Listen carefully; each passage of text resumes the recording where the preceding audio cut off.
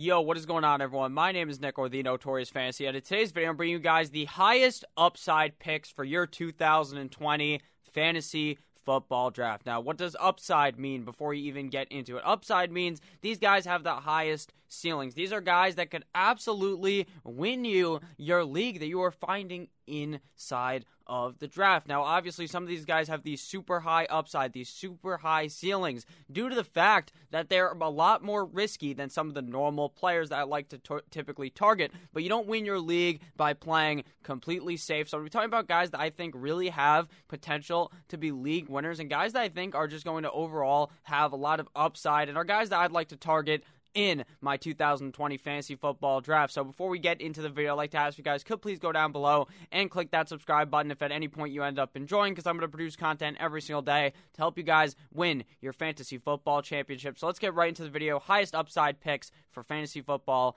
in 2020. Coming in here at number 1, we have Calvin Ridley of the Atlanta Falcons, wide receiver, FFPC ADP. If you guys are new to the channel, FFPC is these high stakes types of leagues, so leagues that people are paying $100+ in to play in right now. 45.56 ADP is average draft position, so he's going around pick 45. He's an Atlanta Falcons wide receiver, like I said, 6'1", 189 pounds, 25.5 years old. While age doesn't necessarily matter, I always figure I should just say it. His workout metrics go as follows: 86th percentile 40-yard dash, 64th percentile speed score, 2nd percentile burst score, which to me makes no fucking sense because the guy's pretty fast, 42nd percentile agility score, and a 24th percentile agility radius. So if we're looking at Calvin Ridley's stats last year in Atlanta, wide receiver number 27 total in 2019. He played 13 games, but only started 10 of them. 15.0 PPR points per game, 18th at the wide receiver position, 63 receptions, 4.8 per game, 30th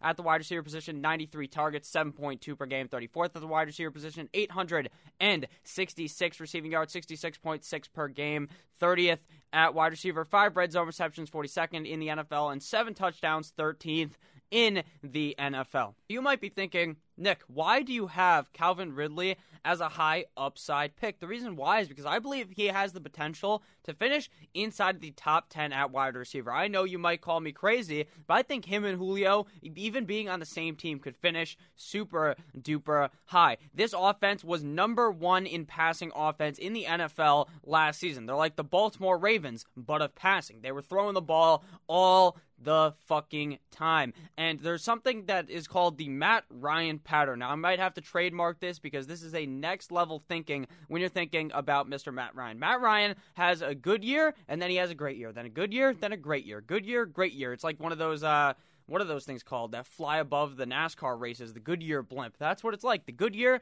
and then he has the great year where he hops on a fucking rocket, goes past the blimp, and hits the goddamn moon. He had a good year last year. This is going to be Matt Ryan's great year, and Calvin Ridley is going to absolutely eat in this situation. Now, another reason why I like Calvin Ridley is actually shown off by these stats that I found on RotoViz. Now, I understand if you're watching the video, if you're listening to it on a podcast, or however you're watching this, if you are actually being able to see the screen, it looks a bit fucked up because RotoViz was smoking the sheesh or something. So the way that it's ordered is pretty wrong, but at the end of the day, I'm still going to explain it to you. So in 7 games with Mohamed Sanu, and the out of split is the 6 games without Mohamed Sanu. Now, pointer, Mr. Mohamed Sanu actually left the team to join the New England Patriots. He got traded during last season, and spoiler alert, Calvin Ridley was playing so much fucking better once Mr. Mohamed Sanu was gone. So without Mohamed Sanu, 14.62 half PPR points per game versus 10.83 when Mohamed Sanu was there. 17.45 PPR points versus 12.9 with Mr. Mohamed Sanu in the game. His target total almost was up by 2. 8.17 without Mohamed Sanu versus 6.29 with Mohamed Sanu. 5.67 receptions versus 4.14. And his touchdown total actually went down with Mohamed Sanu actually being or not being in the game, which is the only stat that actually went down. His targets were higher, his receptions were higher, his yards were higher by about 30.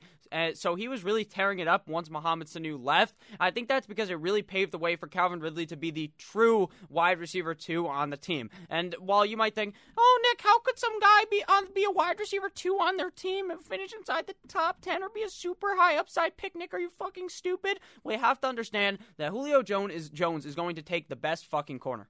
So, Calvin Ridley's not facing as good of a corner, but actually something interesting to note is the best corner was guarding Calvin Ridley multiple times last season because Calvin Ridley was absolutely on a tear late last season after Mohamed Sanu left. Something interesting to note is that Calvin Ridley also plays in one of those divisions where it's just shoot out fucking central. He's playing against these teams. He's in Atlanta. He plays against Carolina, which is a division game where he is going to be scoring. Their offense is going to be scoring a lot of points. A back and forth affair. Regardless of how bad Carolina is, they're still going to fight back in the game. He plays against the Saints. The Saints are a pretty good team that can go back and forth. And he also plays against Tom Brady's Tampa Bay Buccaneers. So I think Calvin Ridley really has a whole lot of upside this year. He's probably my favorite high upside pick. That's why I had him at number 1. I really think the sky is the limit for Calvin Ridley this season, and his ADP is far too low for what I really think he could finish as. So the second guy here, we've got one that's a bit more risky in Cam Akers, running back of the Los Angeles Rams. FFPC ADP 53.64. Now he's 5'10",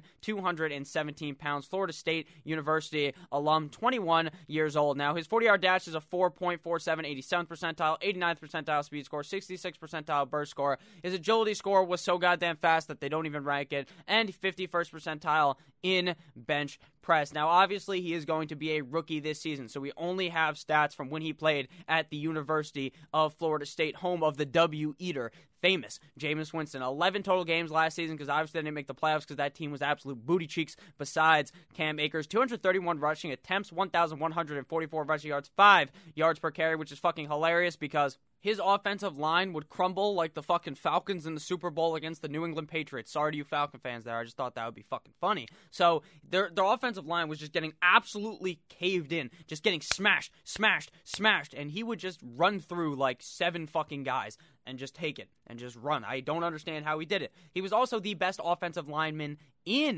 on the Florida State team. The guy's a professional blocker back there. He was the only reason why the quarterback probably didn't actually die for the Florida State University. So 30 receptions on 42 targets, 225 receiving yards, so he's a solid pass catching back, 18 total touchdowns, I should say, and 9.70% target share. Now, I know you might be wondering, oh my God, Nick, Cam Akers is going to be in a running back by committee. I understand. Maybe at the beginning it's a running back by committee. Sean McVay came out there and said, oh, it's going to be a running back by committee. But Sean McVay is a known capper. He's one of those guys that just fucking lies straight to your face. Before the Super Bowl, he was saying, Todd Gurley's going to be fine. Todd Gurley's this. Todd Gurley's that. You know what Todd Gurley did in the Super Bowl? Fucking nothing, because the guy was hurt as fuck and they had to use fucking C.J. Anderson to run the goddamn rock. So Sean McVay is known to be kind of a liar at times, but he also has told the truth. Last year he told us, maybe not, because last year he kind of told us he thought Todd Gurley was going to be fine, and then Todd Gurley obviously still wasn't fucking fine because they had to put him on a snap count. Now, something interesting to note about Todd Gurley, actually, is the fact that he finished as running back number 14 last season in just 15 games on a snap count early on in the year. So he had that reduced load. They wanted to give him less snaps early on in the season because they didn't want the guy's fucking knee to explode because he's got that knee arthritis like he's your grandfather. But in this time, Todd Gurley played on 71.1% of the snaps. Darrell Henderson, who ended up getting hurt, played on 8.4% of the snaps, and Malcolm Brown played on 20% of the snaps. So I really think we could see Cam Akers eventually emerging and becoming that head honcho back for that team, the workhorse back that they really rely on. They drafted Cam Akers this year because they don't believe, they probably do believe somewhat in Darrell Henderson, but they needed more backs there, and Cameron Akers is a very talented back. He probably landed in the best spot out of these rookie running backs to really perform. I understand that the Los Angeles Rams offensive line is not the greatest in the NFL. It's actually really not that good at all, but Cam Akers will still be able to perform. Sean McVay is a genius play caller, and I think Cam Akers is really in for a great year. The only risk that comes with Cam Akers is drafting the guy into a situation where you're not really too sure if he'll start early on. But I think Cam Akers has a fucking terrific year this year, and I think he's going really, really, really underrated due to the fact that some people are worried about the system, when in reality the system was only not a workhorse system last year where there was a workhorse back in Todd Gurley because Todd Gurley was injured. Next guy here on the list of these super high upside guys is Evan Ingram, tight end of the New York Football Giants. FFPC ADP 57.44. If you guys have enjoyed this video thus far, please make sure to click that subscribe button down below. 6'3", 234 points, 25.8 years old. So this guy's workout metrics, he may be one of the most freak athletic fucking guys in the NFL. 100th percentile 40-yard dash at tight end, 4.42. This guy is fast as fuck. 120.4 speed score, 96th percentile speed score, 87th percentile burst score, 91st percentile agility score, and 93rd percentile catch radius. So what does that mean for Evan Engram? It means the guy's a fucking absolute freak, like I just said. The guy is an athletic menace. So looking at his stats from last year, tight end number 18 in 2019, playing at 8 games. Now I know there's going to be people who have watched my channel before are going to be in the comments thinking, Nick, why the fuck do you talk about how Evan Engram has so much high upside if you don't even want to draft him? The reason why I don't want to draft him is because of his injury history. But if the guy could miraculously stay healthy, he is going to be a fucking dominant tight end this year. I just personally don't believe he could stay healthy. But when you're measuring upside, you don't measure it off the fact that the guy might end up dying. You got to measure on the fact that he could easily be a top 5 tight end given he stays healthy. 13.7 PPR points per game, 7th at tight end. So his points per game when he's healthy, he's very good for the team. He's going to finish probably inside the top 10 if he could stay healthy. But obviously, like I said, he never really can. 68 targets, one off of being super nice. 8.5 points, or not points per game, Number 14 at tight end. 44 receptions, 5.5 per game. 13th at tight end. 467 receiving yards. 58.4 per game. 15th at the tight end position. 5 red zone receptions. 24th at tight end. And 3 total tutties. 19th at tight end. Now, I know what you might be thinking, that, oh my god, Daniel Jones isn't as prone to throw the ball to the tight end as Eli Manning. This, that, and the other thing. Don't fucking worry about that. Don't worry about sweetheart, like that fucking meme.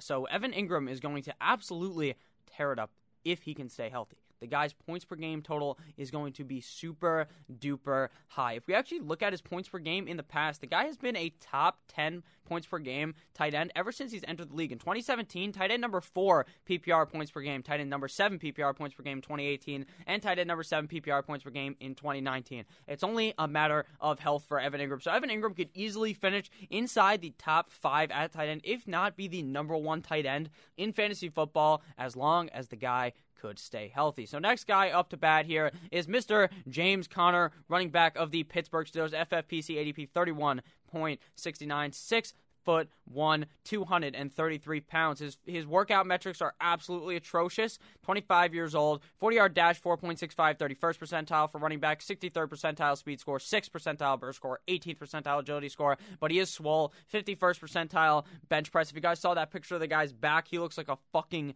superhero. So James Conner last season, it wasn't his best season actually. In 2018 when he took over for Le'Veon Bell, because Le'Veon Bell said, fuck it, I'm gonna go ride some goddamn jet skis in Miami instead of playing football, he was really good. But last year, riddled with injury just like the season before. So just like with Evan Engram, we're seeing the high upside come because if he could stay healthy, he could really eviscerate some defenses and play good for your fantasy football team. So RB35 last season in 10 games, 14.6 PPR points per game, 16th at running back. So he was a running back 2 when he was healthy. 116 carries, 11.1 per game, 28th at running back, 464 rushing yards, 46.4 per game, 40th at the running back position, 39 targets, 3.9 per game, 36th at the running back position, 34 receptions, 3.4 per game, 31st at the running back position, 251 receiving yards, 25.1 per game, 32nd at the wide receiver position. Or by wide receiver position, I mean running back, because James Conner's not a fucking wide receiver. Red zone touches 19, 1.9 per game, 45th at the running back position. And his total touchdowns were 17th at the running back position. So why do I believe he has so much upside? We can actually take a look here at his points last season when he was actually healthy. If we actually look deeper into his games, we can see that his points per game total is pretty skewed because he ended up getting hurt, obviously, in 2 of the games he played. Week 16 against the Jets, 3.2 points, and against Cleveland, Week 11, 2.6 points. In the other games, he was actually pretty solid. 10 points Week 1 against New England, which was a very good defense at that time. They were fucking scary. 13.5 points against Seattle Week 2, so he's a top 20 running back there. And then against San Francisco, he gets absolutely eviscerated, 7.7 points. But then against Cincinnati, 26.5 points, a top 10 running back that week. 11.5 against Baltimore. Then the next week, 30.9, the number 1 running back that week against the Chargers. Then 24 against Miami, and then he gets hurt, and everything turns to shit, except for Week 15 against Buffalo, where he was actually managed to put up a solid game with 15.1 points. So what I'm thinking is we're to see more of what we saw in the middle of the season last year, the 26 points, the 11 points, 30, 24-point games out of James Conner if he can stay healthy. Now, that if is a huge ask because the guy must be made of glass or something because he always gets hurt. But I love James Conner. I really think his upside is immense. He could easily finish as a top 10 running back in points per game. So if you just draft him knowing that the guy's going to end up getting hurt and that you're going to have a replacement for him, you're going to end up very happy with James Conner. He's no longer a top 10 pick. But you want to know why he was a top 10 pick? Because of this upside. And we didn't really see too much injury the season prior like we saw last year. So I think James Conner is a super duper high upside pick that I could really see tearing it up for a lot of fantasy teams coming this year. And the final person of the video, we got Hollywood Brown, Marquise Brown of the Baltimore Ravens, wide receiver, 79.96 FFPC ADP, 5'9", 166 pounds, out of Oklahoma, 23.1 years old, now a sophomore in the NFL.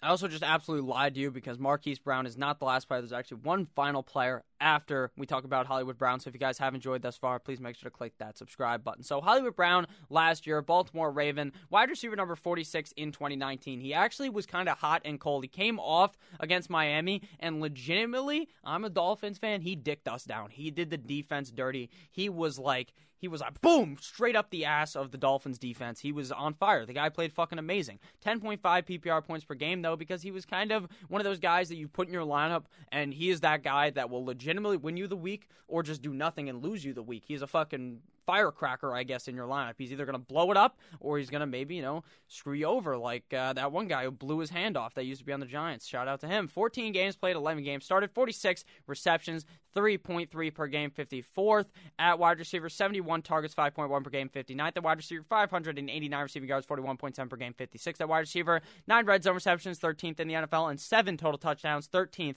in the NFL. So Hollywood Brown actually scored a shit ton of touchdowns for only having 46 receptions, which is probably going to end up going down. But what I think is going to go up is the Baltimore Ravens pass attack. Baltimore ranked 29th last season in pass attempts per game with 29.4. I understand you probably can't actually read that on the screen because I fucked it up, but the last 3 games through, they played throwing 37 times per game. Now, this is skewed because against Tennessee, they had to throw the ball 50-plus times because they were getting dicked down by Derrick Henry. So why do I think their pass attack is going to have to go up? Because I honestly think that the Tennessee Titans might have drawn the blueprint to fuck the Ravens. How do you beat the Ravens? By running the ball against them. How do you beat the Ravens? By making it so that Lamar Jackson can't get out of the pocket. Make sure you limit Lamar Jackson, you limit the run game, and you make Lamar Jackson pass. So I think Lamar is going to be passing a lot more this season. I think that's going to be very good for Hollywood Brown. I think with his speed and with him being the best wide receiver on that team, aside from Mark Andrews, who's a tight end, I think we see a lot better of a season out of Hollywood Brown this year in 2020 in comparison to what we saw last year when he emerged into the NFL. So final player here of the video, we got Mr. Latavius Murray, running back of the New Orleans Saints, former running back 1 of the Vikings, and then they kick his ass out to the New Orleans Saints last year. Latavius Murray, FFPC ADP 127.56, 6'2", 223 pounds. Now, I understand he's 30 years old, but he is no slouch.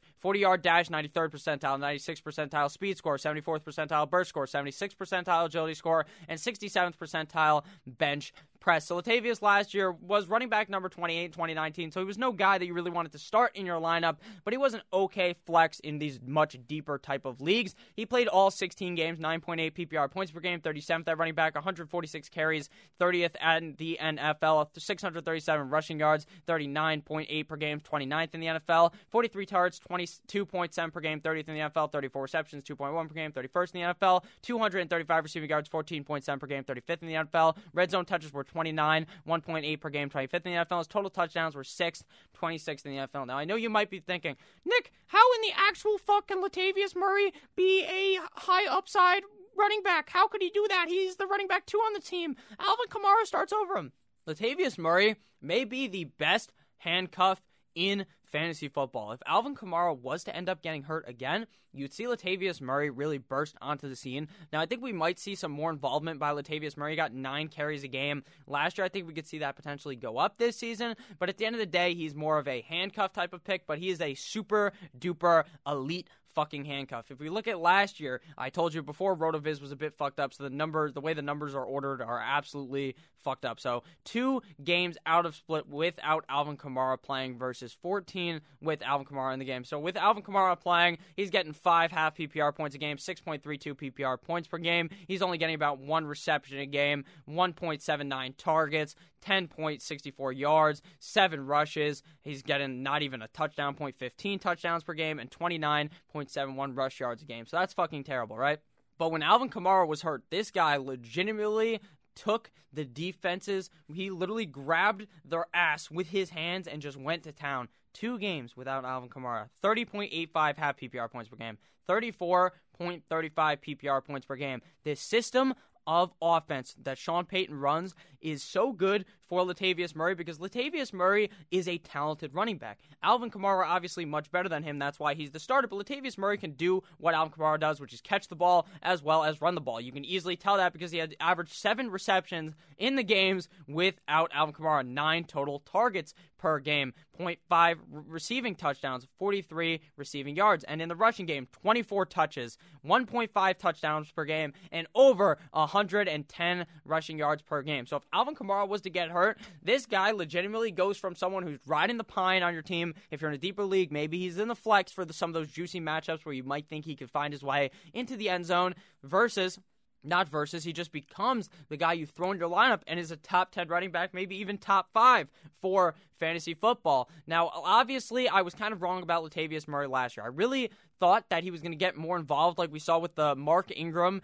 and with Alvin Kamara when they both played on the Saints 2 years ago. I think maybe we see more increased involvement from Latavius Murray. While he's more of a handcuff, I still think his upside is that top 5 running back if Alvin Kamara ends up getting hurt. So thank you guys all for watching this video. If at any point you ended up enjoying the stats or you just ended up enjoying my commentary, you had a fucking fun time, click that subscribe button down below. I love each and every single one of you guys. I'll see you guys tomorrow with yet another banger of a video. Check out one of those other bangers of videos on your screen right now. I'll see you guys tomorrow. As always, Pasa.